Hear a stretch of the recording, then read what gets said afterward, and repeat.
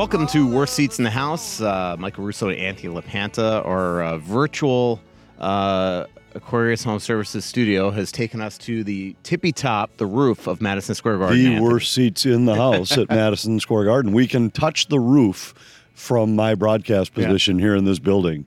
The one thing I'll say though is the sight lines here are amazing. Like it is They're the worst bad. seats in the house, but to me they put the visiting media right on the red line. You see that corner right there above where the players come out, the Wild players come out. That used to be the press box when I first started covering the league.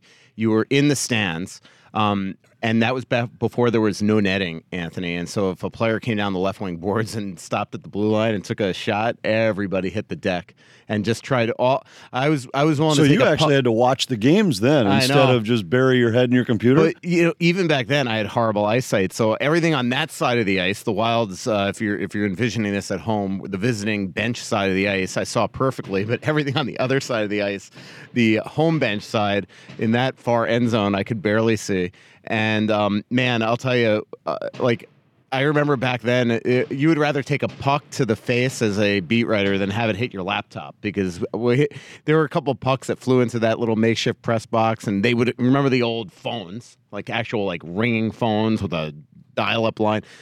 We had a couple of pucks fly in there and just destroy those phones once, and it was a cool place to watch a game from that low, and you appreciate this, the speed of the game. But man, up here, I'd much rather be here. I love calling games here, and in fact, when I got here this morning, which we should add that I was here much earlier than you for today's show, and when I got up here to the press box and was wandering around, I ran into the Wild training staff. They were just they'd never been up here before, so they were just kind of up touring the place, and a couple of them turned to me and said, "I'm amazed how high up you are." And I said, "Well, this is nothing compared to some of the other buildings." Edmonton, where you're right about a quarter mile from the rink. Yeah. In terms of how far we are up high here, but they did a great job of the way the seats are, how quickly they elevate rather than get distance away from the ice.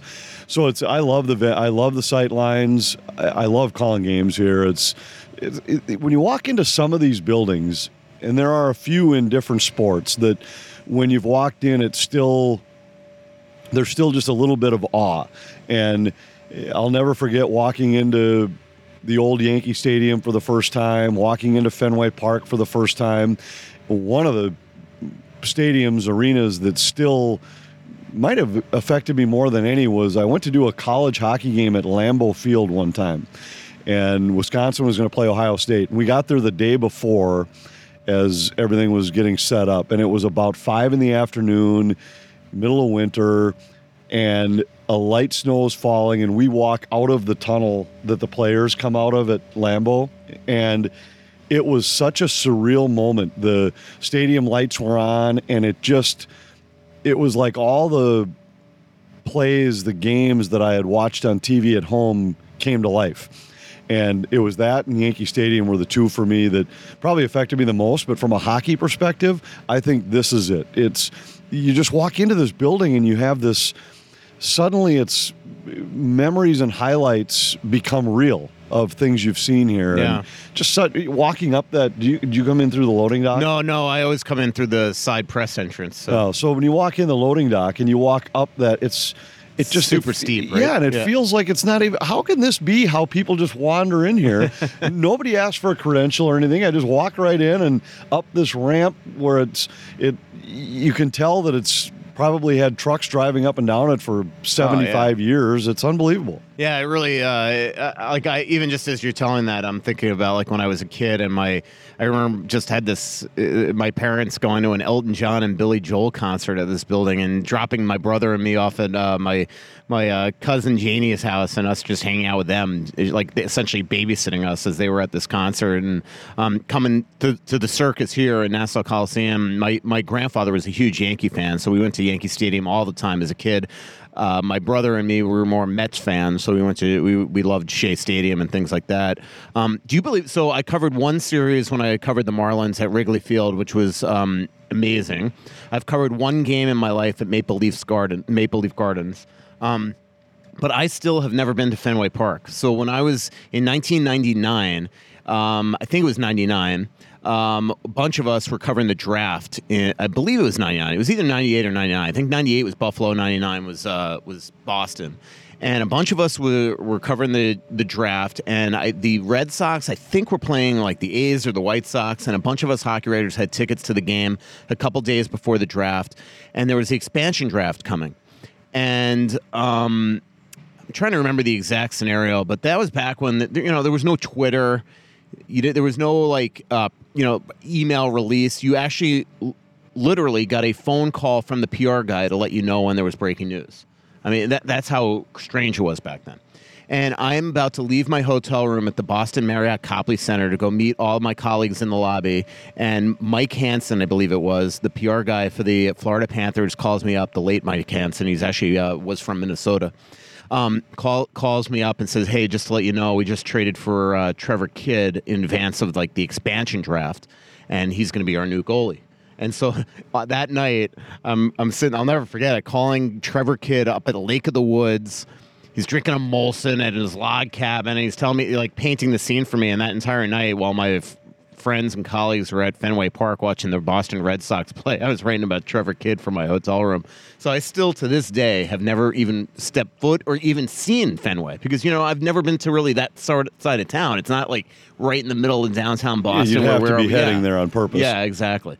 So, what was your experience at Fenway? Like the big monster, all that? Like, it was cool. Yeah. And it was, so this would have been 25 years ago. The first time I got there, I was doing radio for the Twins at the time, and made a point to get there early the first day of the series just so I could go out and walk out on the field. And I was amazed how many dents were in the monster when you got close to it, that it is not at all smooth. Mm-hmm. So you can see how every ball that hits it is an adventure that comes off it.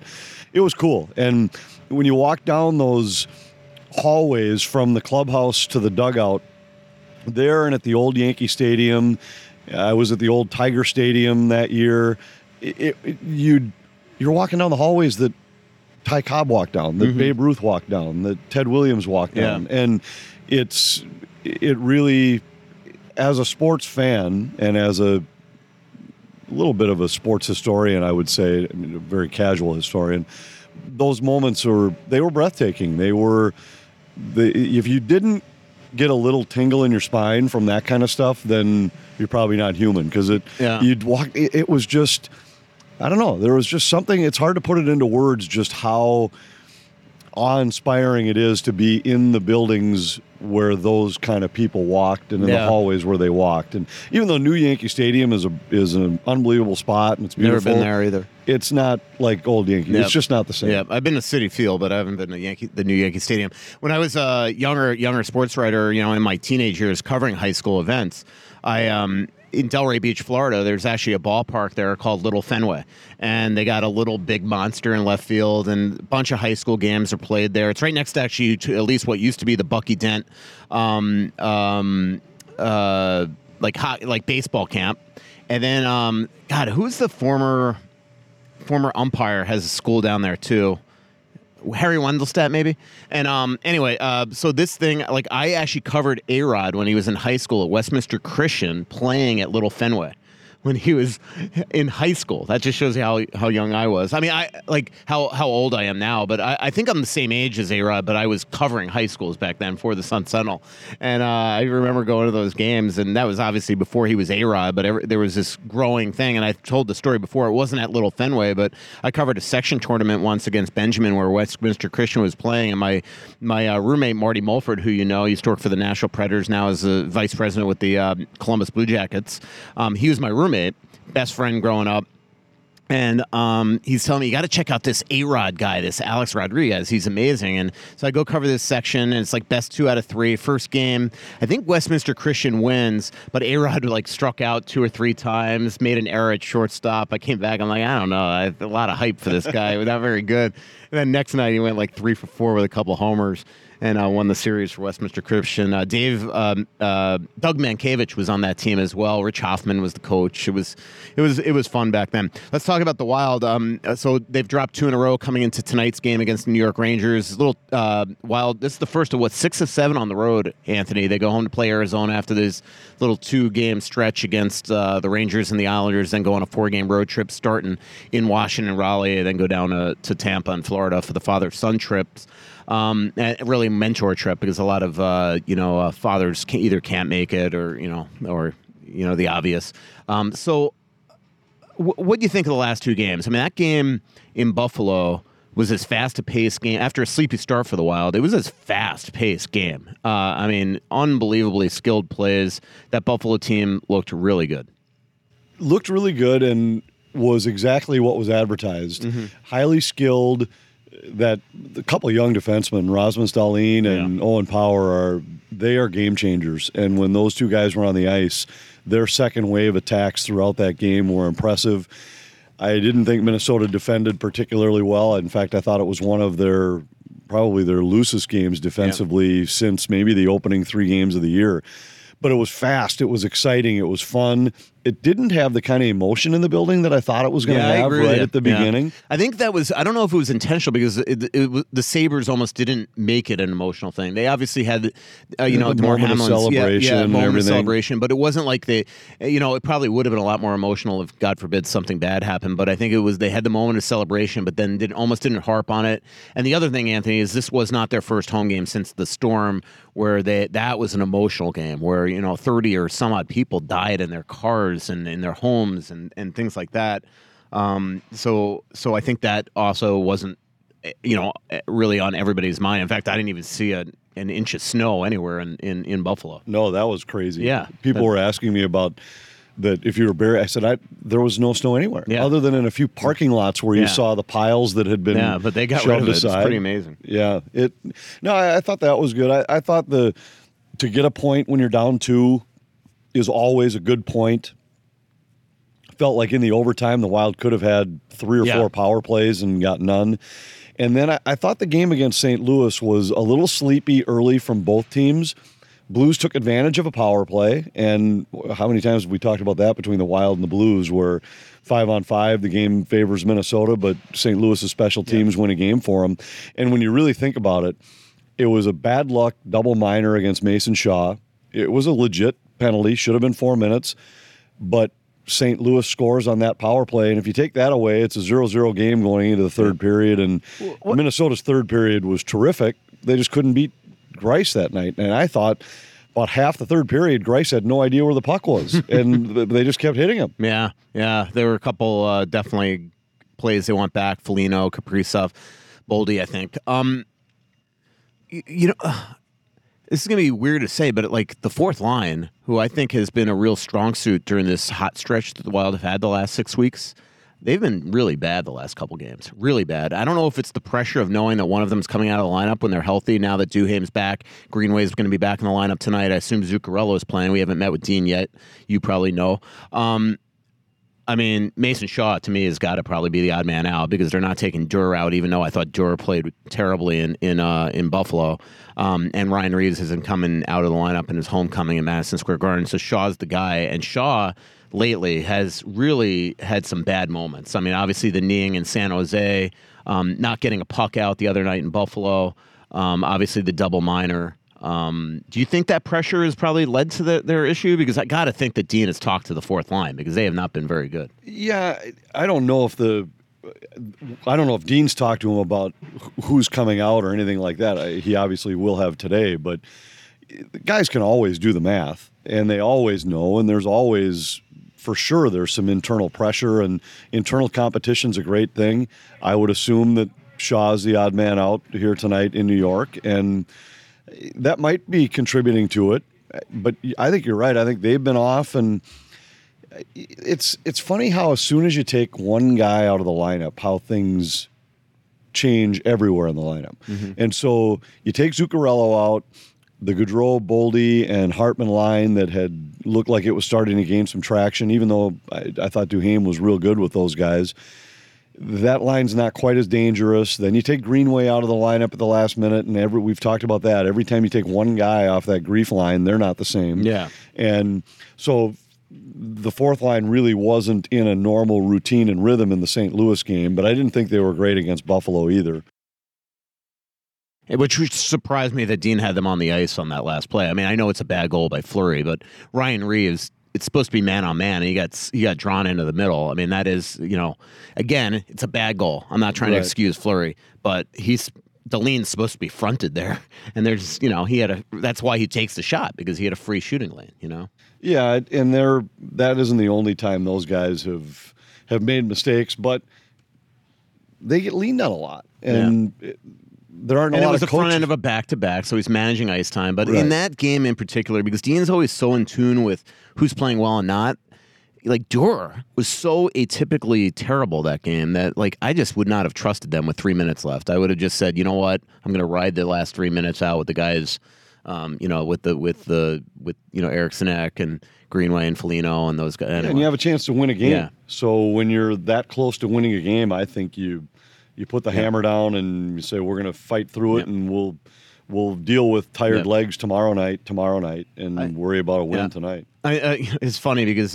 Buffalo Sabres fans lately have been asking me, are you covering the Sabres now? Because I tweet about them so much, and a lot of it is just the fact that I was down in Arizona when the Sabres were down there and was so impressed with how they played that game.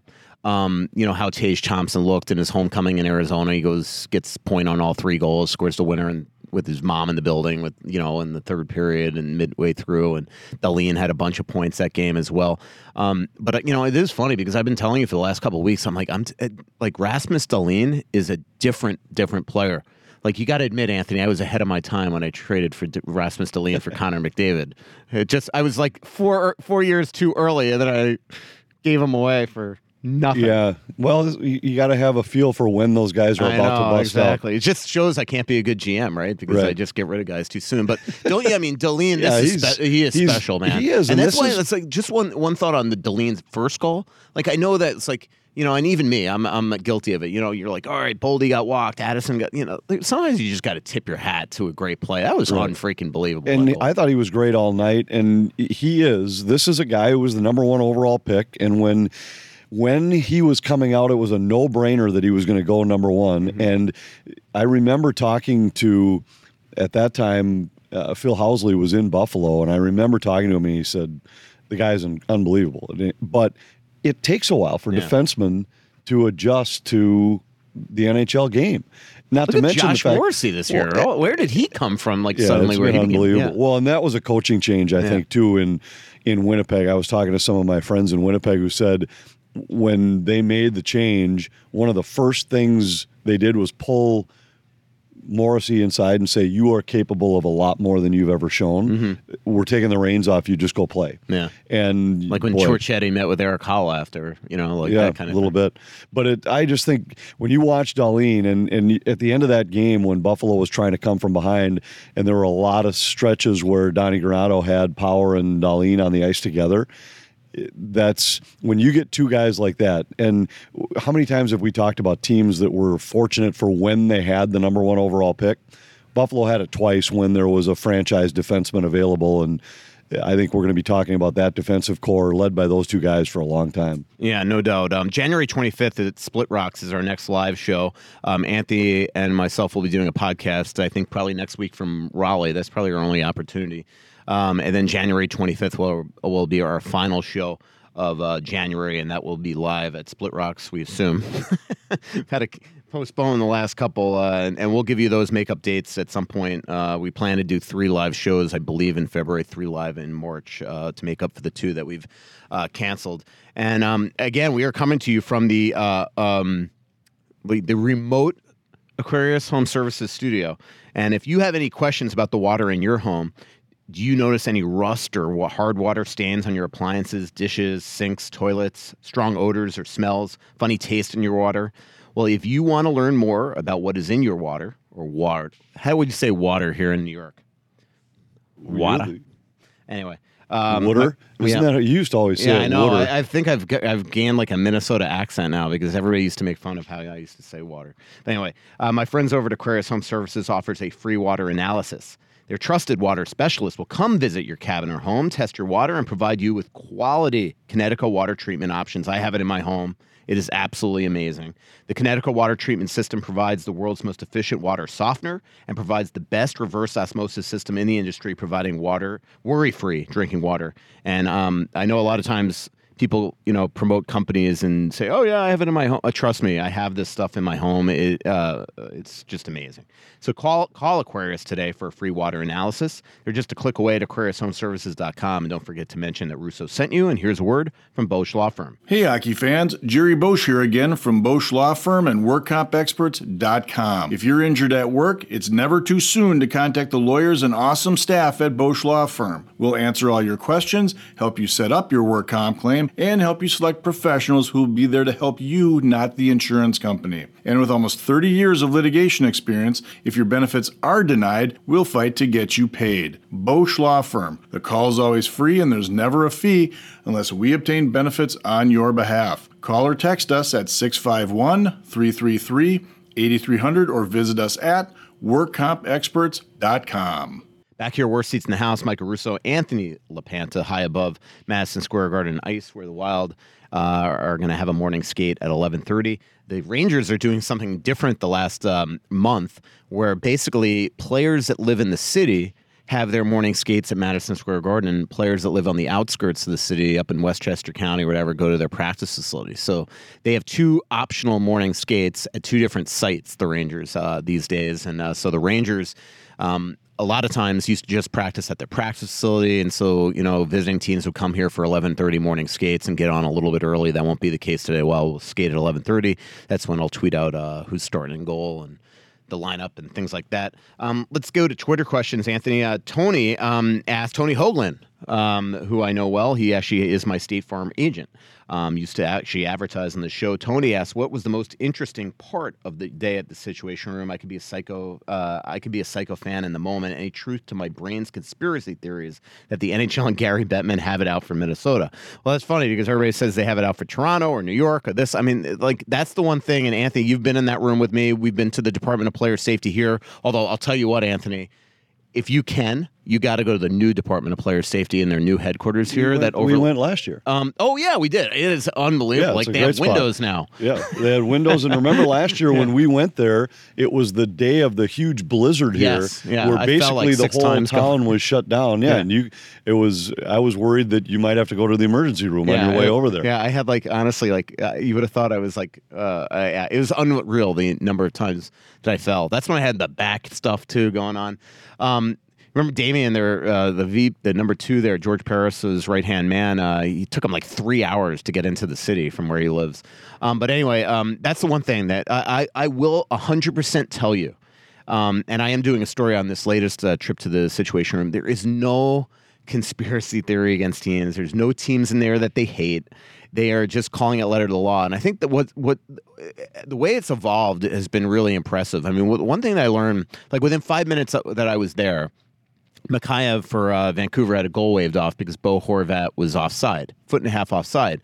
What was really interesting is that before there was even a challenge, so the way it works is they have loggers in there. They have 11 loggers working different shifts. And 7 of them have been there for like 7 or 8 or 9 years. So they feel like they really strive for consistency, and that's a big reason. Then they hired 4 new ones. And they're all part-time loggers. Some of them have jobs at banks. Some of them have jobs. They're medical professionals. One's a lawyer. Some teachers. They work their 9-to-5 job, and then they come in there, do maybe a game or two, and then leave. And anyway, so the way it would work is, say, Paul was logging that Winnipeg-Vancouver game. He all of a sudden yells out, "Goal Vancouver." And what he does immediately on his end is he checks the line and he checks for goalie interference. Right away, he sees that it's offside. So he yells for Rod Passmo, the senior executive vice president of the league, Kay Whitmore, who at that point wasn't in the building, in the Situation Room yet, and Bill McCreary, who's the Hall of Fame retired referee that was working the game. They have these 7 or 8 supervisors that run through there every month and take different shifts for a couple of weeks straight. they right away say, hey, offsides, we're probably going to have a challenge here. So for 20 or 30 seconds before there's even a challenge, they know that it's offsides. The other thing that I found interesting was there's a guy named Grant Heather. He was the video goal judge in Winnipeg that night.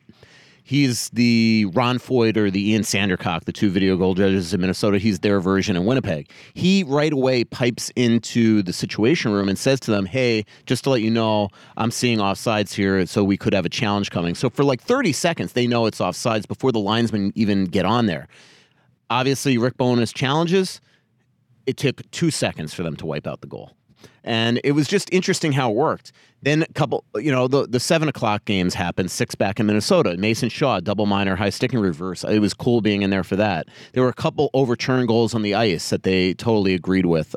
One by Francois Saint Laurent in the Chicago and Calgary game. The other by Ryan Pickmara in the Anaheim Boston game. So it was just interesting how it worked. The other thing that they're doing right now, Anthony, is they're logging. You want to jump in? I was just going to jump in because I go back to what you said first, that they are really determined to get it right. And we've felt that was eye-opening from the very first time we ever went in there, that I love listening to them talk with the officials when the officials throw the headsets on.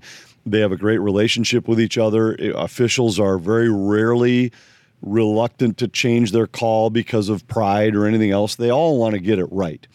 And I always find it interesting because now that we've been there, we know how it goes. The first thing they're doing is the puck in the net legally. And even though they know sometimes, they have to wait to see if the coach is going to challenge. And so they might even be telling, hey, we think this is offside or we think this is interference. But until the coach challenges, they can't make that call, and those rules are all in place for a reason. I really think the league has made a significant effort to get them right and to be better at it. And I like the review process the way it is right now, the challenge process. I love the fact that they added the caveat of the penalty if you're challenging, you're wrong. So the coaches really are only challenging what they view to be egregious misses or obvious misses. I think there are other things I think would be feasible to add to the challenge process, like pucks going up in the crowd and all that kind of thing. I was just going to mention that they actually, I think, agree. Sometimes they don't get the greatest looks, but I think that they would concur with that. The other interesting thing, what you just said also about integrity, when Tony asked, is like later in the same period or game, there's a play where JT Horvat scores, I think, the tying goal for Vancouver. So again, Vancouver, was it Bo Horvat?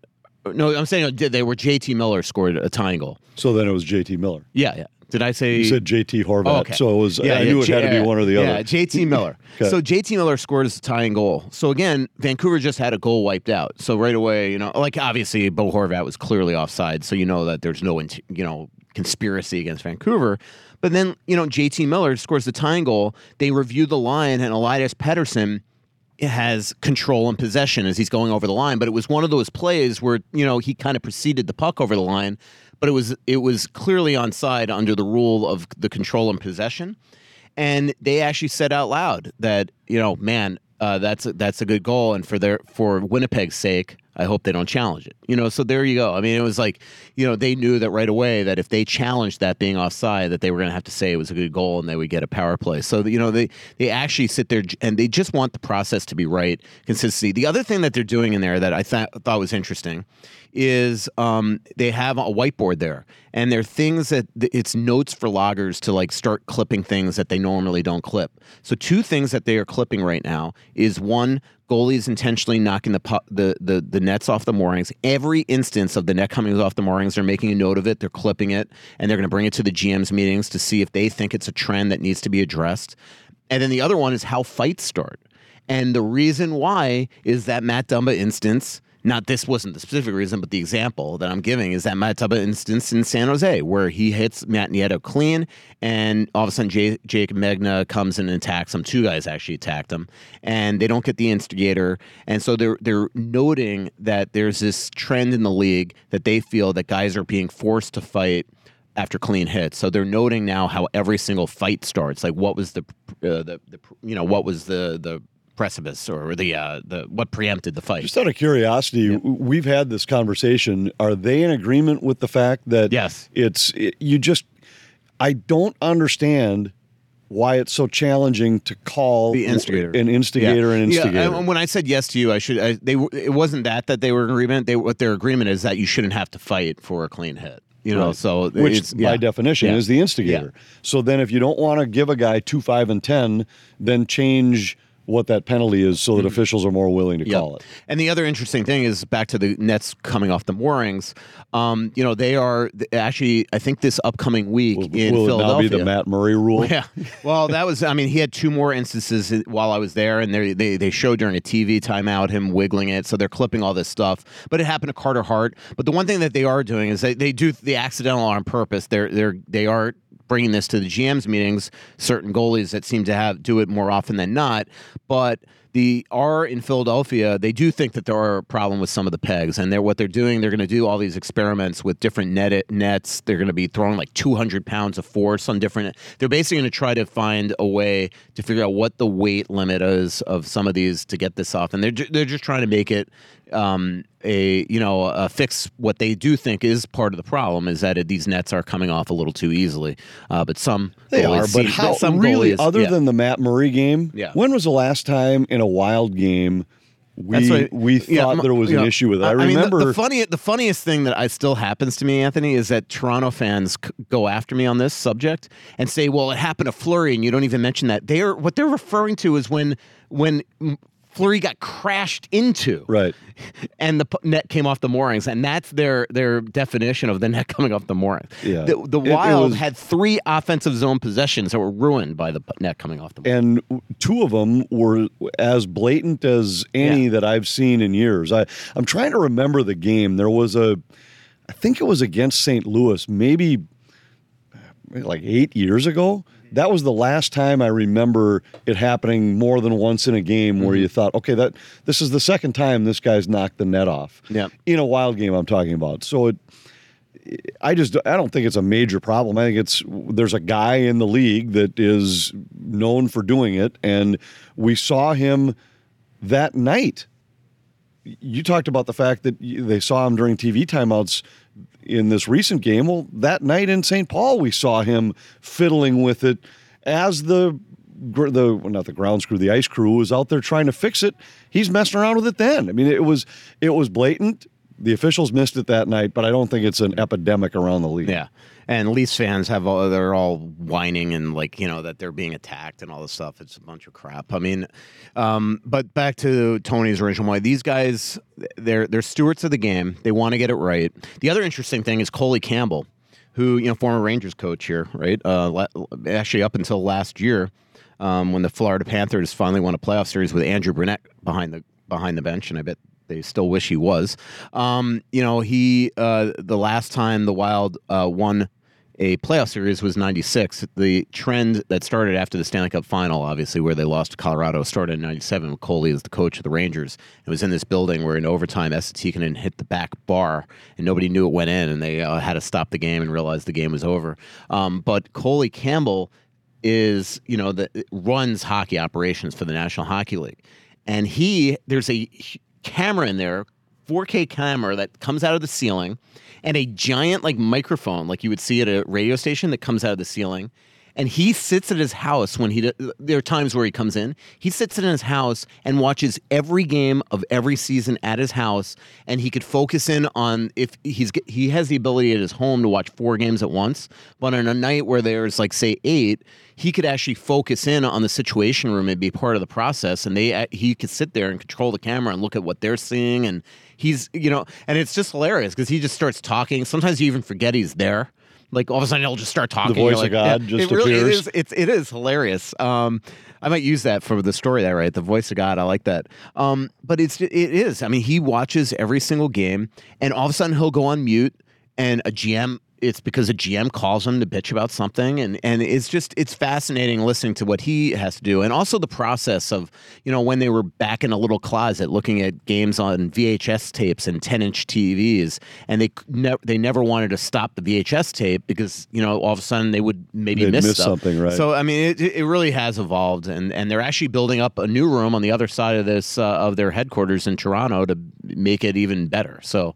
Well, and I think what was interesting is there, but also when we were in the player safety department, the guys in charge, they don't miss a play. And I remember last year talking to them where they were like, if there was anything that happened in a game the night before, we want to have seen it, be aware of it, perhaps even have already talked about it, so that when the GM calls me in the morning, I'm not caught off guard by it. Well, that was what George Peros told us, remember, about hits, where he was like, before...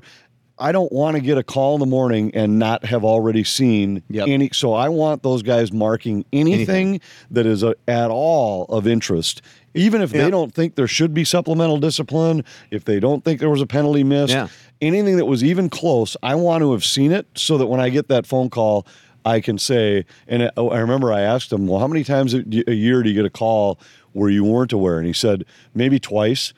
Think about that. 2 times all season he gets a call and is not even familiar with the play that's being referred to on that call. That's why it's like a lot of times, and obviously it's just verbiage, but like a fan asked me on Twitter, are they reviewing the, Robert Thomas hit on Hartman? Are they reviewing the whoever Eriksson Ek collided with the other day? They review everything. Right, every hit. Yeah, every hit. I remember they had the big color-coded spreadsheet that was, here is every hit, here's every penalty, here's every play that was not a penalty that we thought might have been, here's every penalty that we thought maybe shouldn't have been a penalty, and they'll end up with anywhere from 16 to 22 to 30 different plays highlighted, noted, just so that they can go back and now if they want to sort them, hey, let's look at every play from last night that we think was a potential miss. And if it's when they'll watch them, sometimes our room will be unanimous that no, the ref got it right, shouldn't have been a penalty, but they leave it marked just because it was at least worthy of a second look. And so then the next day when the GM calls, they say, we looked at it last night, and 8 of us looked at it, and 0 of us thought it was a penalty. Well, they showed me the Buffalo Minnesota log sheet, and they just as an example, and I went and they were showing me through it, and same color coded, but overtime. Lots of how one many caller. How many did they thought think? there were about 5 missed calls. Is that right? 1 on the Wild, 4 on them. The too many men, Goudreau being held. They weren't totally in agreement of Eriksson Ek trip. They thought that was a battle with Tuck. But Kaprizov, and then the big one was Hartman having a stick taken away and tackled by the goalie, which is what, I don't know if they ever showed it, if you guys ever showed it on that Bally's. led directly to the winning goal. Like, all these people were like, where was Hartman? Why was he late coming in the zone? I don't know if you guys didn't show it because the play was coming the other way, but the reason why is that he was getting tackled with the ref watching him. Right. And so anyway, they did watch this, and here's a little scoop for you. And maybe it's because Bill Guerin's father-in-law passed away, so, Craig Leopold was doing him a solid and saying, hey, don't be bothered by this.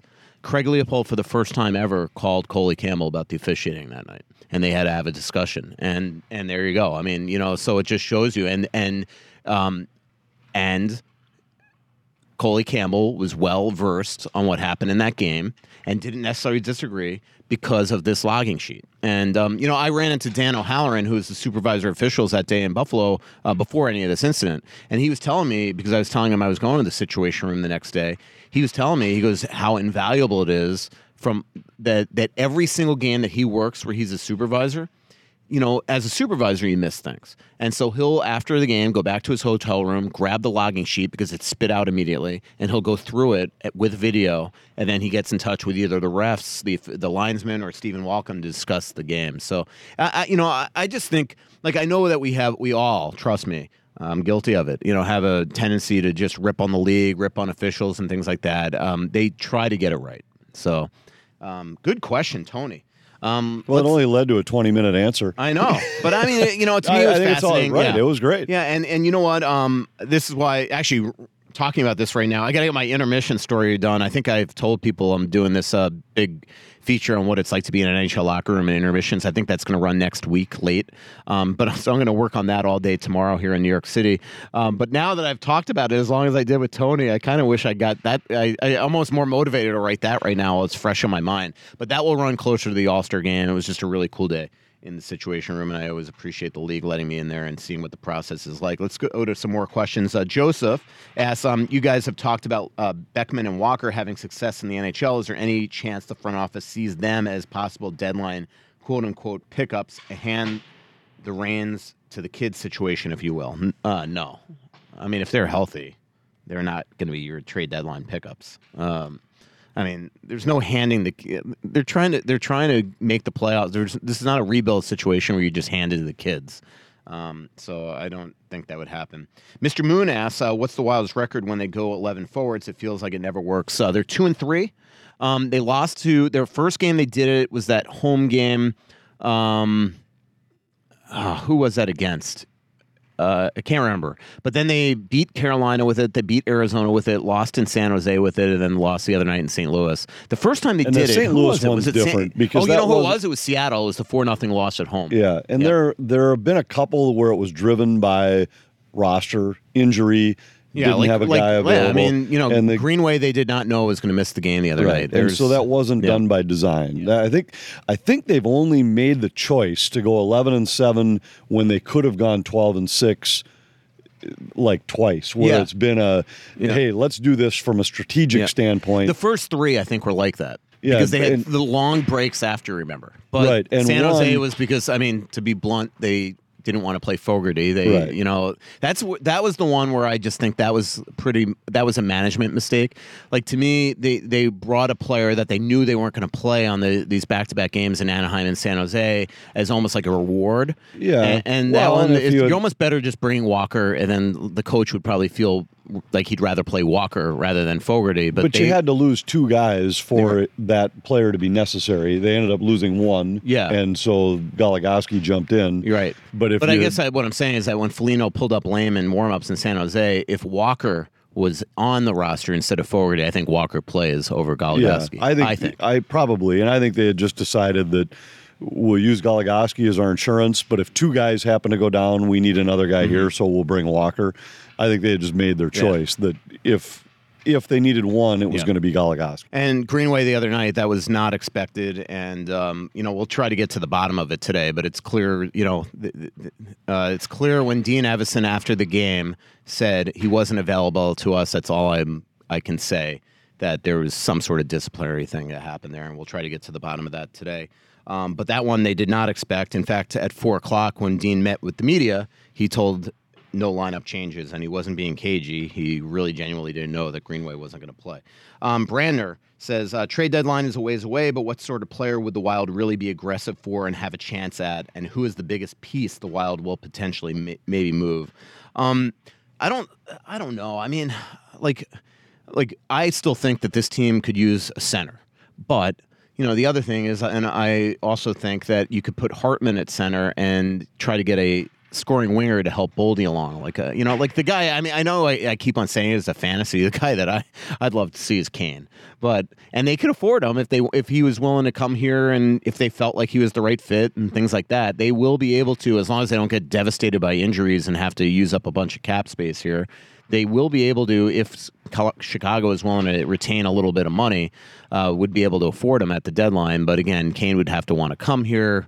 Maybe he loves Fleury. We know he has a relationship with Billy Guerin. But I don't know. What do you think? I think it's highly unlikely. Yeah. And I really haven't thought about it much more than that, just because it doesn't seem likely. I keep thinking Kane's going to end up someplace more like New York, where it's a spot. This could be the team. Yeah. And he has a relationship with Chris Drury, too. But you never know. Yeah. Billy's been he's been aggressive, and he's made a couple moves that, I mean, just go back to the whole buyout of Parise and Suter. There aren't very many GMs that would have made that move. So he's made some bold calls, and maybe he's working something behind the scenes on this already. I don't know. It just seems unlikely to me. And they're trying to accrue as much space as possible. I think that's one reason why they, why they've gotten in a pinch sometimes and have to go with the 11-7 is because, like, yeah, the other night you could say, well, if he had another forward on the lineup, then if Greenway all of a sudden can't play, well, you throw that player in and not 11-7, but most likely that player was never going to play, and now for one day you're wasting cap space with maybe an $800,000 player on your lineup. And so one reason why I think sometimes they get into a pinch is that they don't want to just waste cap space, because again, as the season goes along, you accrue more cap space and things like that. Zach asks, when and if the team is healthy, 100% healthy, do you see Marco Rossi back up in Minnesota this year? I think if healthy, he's probably not. But he's starting to play much better down there, and maybe that is as forget who asked him, maybe Joseph, was it? Maybe that's their trade deadline pickup, quote unquote. That would be more to me obvious than a Walker or Beckman, just because of also the position. Tell us about Mose, or unless you have a thought on that. Well, I don't think it's likely that at this point it's hard to imagine where Rossi fits in this lineup this year, but that can all change. If a top 6 guy or a skilled guy wound up on the shelf and Rossi continues to play better and better in Iowa, it's possible. But right now it just seems like there isn't a logical spot in the lineup where he seems like he'd be the best fit. But we'll see. Yeah, a lot of things can change. Yeah, Moe's at the Ice House. I do like Moe's, and they've got great food. Great place to watch games.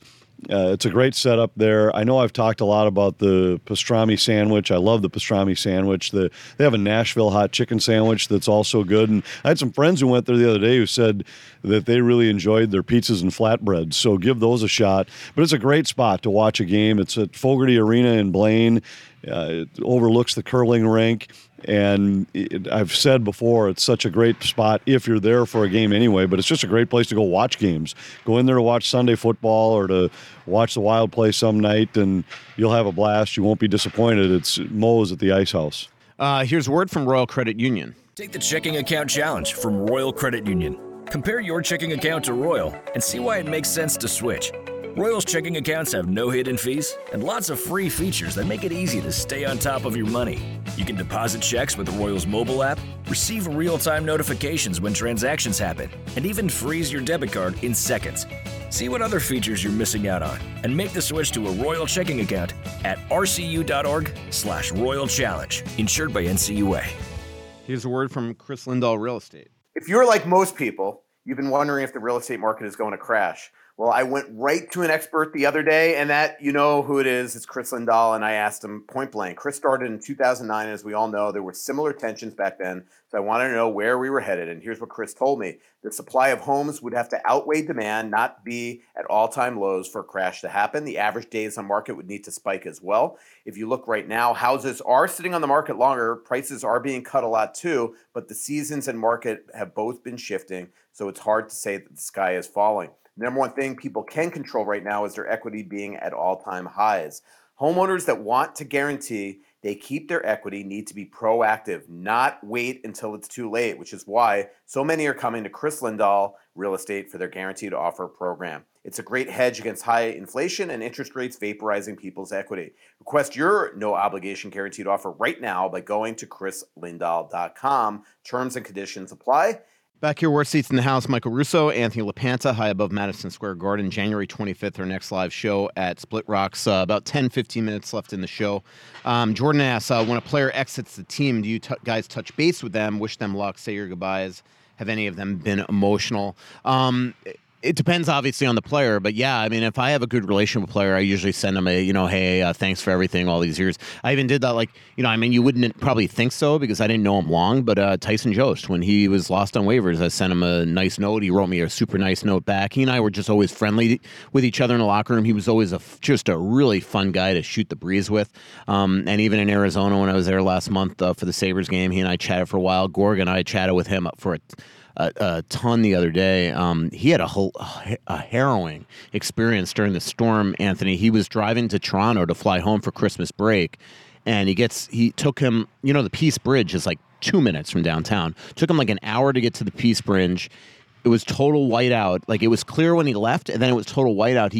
It took him forever to get over the Peace Bridge. He gets to customs, and he asked the custom agent, like, what should I do? Should I turn around? And the customs like, do not turn around. There's like a bunch of cars that have tried to turn around that are stuck out there. And Tyson said that a lot of those people are the people that died, that they got stuck in their cars, couldn't get out, ran out of gas, and essentially froze. Then he finally gets going on the highway on the QEW.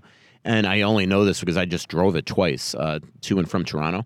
And he gets into a 10-car accident while he's driving to Toronto to fly back to Edmonton. How about that? I mean, it's unbelievable. Just, No, and to go back to the question, I've had more, I would say, with coaches. Like when Mike Yeo was let go, I texted back and forth with him. And for me, it's more when then you see these guys in their wherever they land, that, I've had some great discussions with them. And I wouldn't say with any of the players that I've been close enough with them on a personal level where it was emotional, but with the coaches and front office people, I spend a lot of time with those guys and have a lot of conversations with them, develop good relationships with them, and it's sad to see them go. And you always feel like, and sometimes it's with coworkers too, that there have been so many points in life where in fact, I just thought about this the other day when we were in Buffalo and we had dinner with Chad Graff before we went to the game, because he was in town to cover the Bills-Patriots game the next day. And I was talking a little bit with Margot when I got home, and I remember those years early in my travel, it was you, Chad Graff, Mike Greenlay, and I, and the four of us. If we were on the road for 50 nights over the course of the season, we probably went out and had dinner together. Now, I don't know if we had 50 off nights, but let's just say we had 50 off nights. We probably spent 35 of them together. And it just felt like that was going to be life, that it was hard to imagine it changing. And now it's so different without those two guys a part of our travel over the course of a season. I said this last night. I went to dinner with Lou Nanny and a couple others, and I said to Lou's like, where's LaPanta tonight? I said, LaPanta's daughter's here. I said, you want to hear something weird? LaPanta and I, who are usually joined at the hip, you and I on the road this season have had dinner once in St. Louis. That is it. No other trip. Right. Isn't that crazy? Yeah, I know. And that's so, and part of it's, you haven't been on every trip this year. Some of it has just been the way off nights have worked. Yep. And yes, like last night. Some of it is that we're tired of each other. That's for sure a big part of it. But, we had dinner in Buffalo before the game. Oh, that's true. So that almost counts. No, and I'm gonna have dinner with Louie on Wednesday. I had a great dinner last night with Gianni and her boyfriend Zach, who are out in Stamford, Connecticut. It's one of the cool parts of this is now that I've got kids living in 4 time zones, the 3 of them that are not in the Twin Cities anymore, that I get a chance to connect with them when we're on the road is fun. And had a great dinner with Gianni last night down in the Tribeca area, and walked back to one of my favorite music and jazz spots afterward for an old fashioned. It was terrific. Ran into Louie in the hotel lobby on our way in and chatted with him for a while. We're going to go to dinner Wednesday night. I don't know if you're coming with us on that night. I'm having dinner with a couple of buddies tomorrow night. By the way, I have a feeling that when I put the new batteries in this recorder, that one of them is old because it's already down to 1 bar. So I think if this show comes to an abrupt halt, you'll know why. Yeah, exactly. I screwed up. Here's a good question from Chris, our number 1 center. A little passive aggressive there. Although at least he didn't put it in quotes. Our number 1 center has 2 goals in the last 17 games, playing with 2 elite playmakers. Doubles to 4 if you include the last 19, which was fair. That was nice of him. When does Dean stop doing the lineup based on vibes and start going off production? I mean, a lot of it is just, sort of no choice. I mean, like Eriksson Ek, it works well with Foligno and Greenway. And, that's the one thing that I just keep on saying is, if it were me, I would try Hartman back there because Hartman is playing really well right now. I would try Hartman back there and go back to and try Steele with Goudreau and Boldy because I just think the skill might mesh if you put him at left wing. I don't know. That's just me. It might. But I think what Dean's hoping is that by leaving them the way they are, that it creates 2 lines that have the ability to score. And right now, to me, if you were just talking about pure scoring ability, Ryan Hartman probably has more than Sam Steele. So if you load up that top line, now maybe you do it where it's just a couple of spots within a game, offensive zone faceoff. Let's throw Hartman out between those guys and see if they can make something happen. Steele's game has been fine.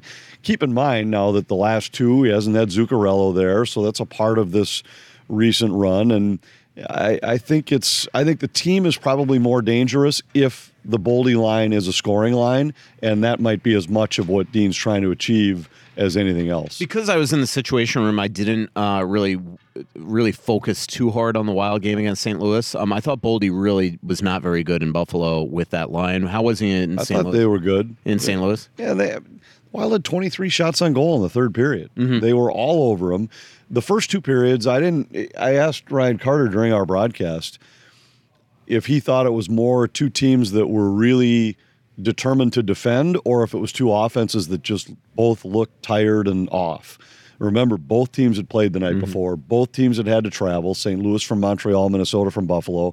And I thought in the first period it just looked like neither team really had good offensive flow. But then as the game wore on, I thought St. Louis played hard. And then in the third period, Minnesota was all over them. I can't remember what the shot attempts were. I think they had something like nearly 40, if I remember right. Ended up with 23 shots, the most shots they've ever had in the third period, and just couldn't score. Mm-hmm. And I thought he was fine in the third. I didn't most think shots he was ever in 22 years? In the third period of a game, 23. John Rickard, is Marcus Foligno 100% healthy? His skating at times has seemed labored. I don't know this for a fact. I can't imagine he's 100% healthy because he's had so many issues this year and he had the knee and things like that. But, the one thing, Marcus is definitely not the same player that we saw last year, and he would openly admit that. He has voiced lately a lot of disappointment in his play and his production. When he scored, though, the other night, wasn't it amazing how then all of a sudden it looked like the weight of the world had been lifted off his shoulder. And he made a couple plays and all of a sudden had some jump. And we've wondered so many times if guys are pressing, and there's no doubt that it was getting to him. And we've heard Jordan Greenway talk about it too, that it was getting to those guys that as well as they were playing in the way they play, they weren't scoring, and it was starting to get to him. Yeah. And I think when he scored in Buffalo, it all of a sudden ignited his game a little. Bill has a really good question. Brandon Duhaime seems to fit on any line that he's put on. I mean, there's a great example, right? He's up in the lineup the other night. Tonight, he's probably going to be on the fourth line. Does he make a player like Jordan Greenway expendable due to his lack of offensive production? It's an interesting question because I do think that even though Greenway has 2 years left on a deal that pays $3 million, I think he's extremely respected in this league at 6'6", and I think people sometimes always look at a player with scout's eyes that's like him. He's still young enough and things like that. There's still a lot of people that respect him in the league. And Duhaime's RFA, he's going to be cheaper if you re-sign him than Greenway. Do you think that could eventually wind up being a trade chip? Well, I think anything's possible. I don't think that I would label Jordan Greenway expendable. I think right now they feel like the surface hasn't yet been scratched with how good a player he can be. Mm-hmm. And he's got to prove it without a doubt, but his contract right now is what I'd call a team-friendly contract. His game has been good, even though he hasn't scored. I actually would be surprised if he didn't have a good night in New York tonight after being out of the lineup the other night. I would agree that he's going to be extremely motivated tonight. Yeah. Boldy for All-Star Game asks, this is going to be our last question. As a reporter, what's it like trying to cover someone that doesn't want to talk about themselves individually? A recent example is Connor Bedard, but I'm sure you've covered many others. Is it annoying, admirable, and do you expect it more by working in hockey? I got to tell you, this question's perfect because everything you asked at the end is exactly how I feel. It's annoying and admirable. I for one, I felt bad for the reporter that was trying to, 2 games in a row, she tried to get Connor to talk about himself. And the last one, he basically kind of snapped at her, but it was admirable. I think I respect that about him. But as a reporter, it is hard. That's where you got to use your reporter skills and try to talk to other people about him. I think that one example would be Kaprizov, right? And not because he didn't want to talk about himself, but because his English the last couple of years, he wasn't really talking to us a lot. So it got to a point where we had to always, hey, Foligno Foligno, what do you think about him? Zuki, what do you think about him? And eventually they got ticked, and where they always had to be sort of the spokesman for him. But that's where you got to talk to other people, and if you're going to write a Bedard feature, you know that's going to be the way it is, and you're going to have to talk to his coach and his friends and things like that. What's it from your standpoint? Yeah, I think there is an admirable part to it for sure, and hockey players have an unselfish common thread throughout the league where they're unselfish, they're team first guys for the most part.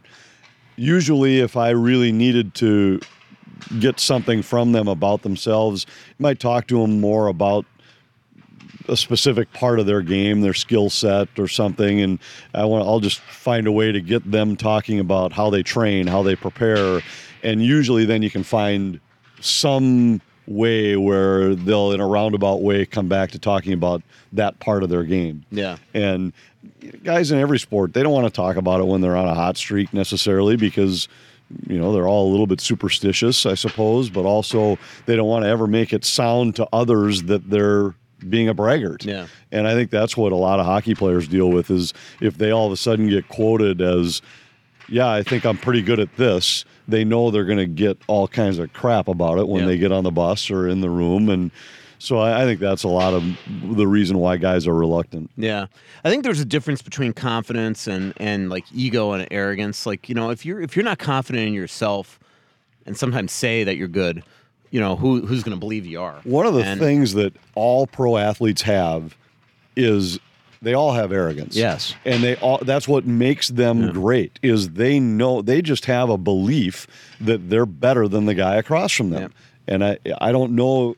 And it's a common thing. They're wired that way. Like if they screw up in a game and you ask them about it, it's like it's like they're offended. Or if they're in a slump, they still like, well, I think I played well. I mean, JT Miller, his offensive production this year has been bad. He's been bullying players in Vancouver. Like he's under the firing line right now. And the other day he has a quote that says, well, about I'm really basically he said like I feel like that I'm proud of myself for not cheating the game or something defensively, and everybody was kind of laughing at it because he has not been good defensively this year. So anyway, but it is like there was a Wild player once that would not talk about himself at all. Like told us, do never ask me about myself. It was just ridiculous. And then he scores a goal in Colorado. And he's like sitting in his stall waiting for us to come up to him. And I refused. I stayed away. I did not give him the benefit. Yeah, and trust me, like there was a lot of contentious moments with him and the beat writers leading up to this. I think that players have to, they also have to understand that as media members, we have jobs to do too. Yeah. And every once in a while, it doesn't happen often, but every once in a while you have that conversation or interaction with whether it be a player, a coach, a GM, where there are going to be times where, look, that there are statistics in a game that are not flattering that still are relevant, and we mention them. There are stories that you have to write where you need a player to comment on, he scored a goal in 7 games in a row. What do you want me to write if you're not willing to say what's been going well for you? Yep. And you have to write it. It's a story. Absolutely. All right. Well, that's a great show. By the way, Gretzky 7 goes, in case I missed it, your thoughts on the new Trampled by Turtles LP. I love it. I really genuinely do. Got to see their show at the Armory about a couple months ago, their sort of album release party, and it was just, it was terrific. So let's let Trampled by Turtles take us out. Again, January 25th is our next live show at Split Rocks. Thanks to our incredible sponsors, which are all the Tuttle's restaurants in Grainbelt, Aquarius Home Services, your local authorized dealer for Connecticut water treatments, Bosch Law Firm, Moe's Tavern, Royal Credit Union, and Chris Lindahl Real Estate. Thanks, Anthony. See you at dinner. So much coming out, there's nothing going in. I know that you feel like you're never gonna win. Oh, but the world won't forgive a winner. Even back then, I had horrible eyesight.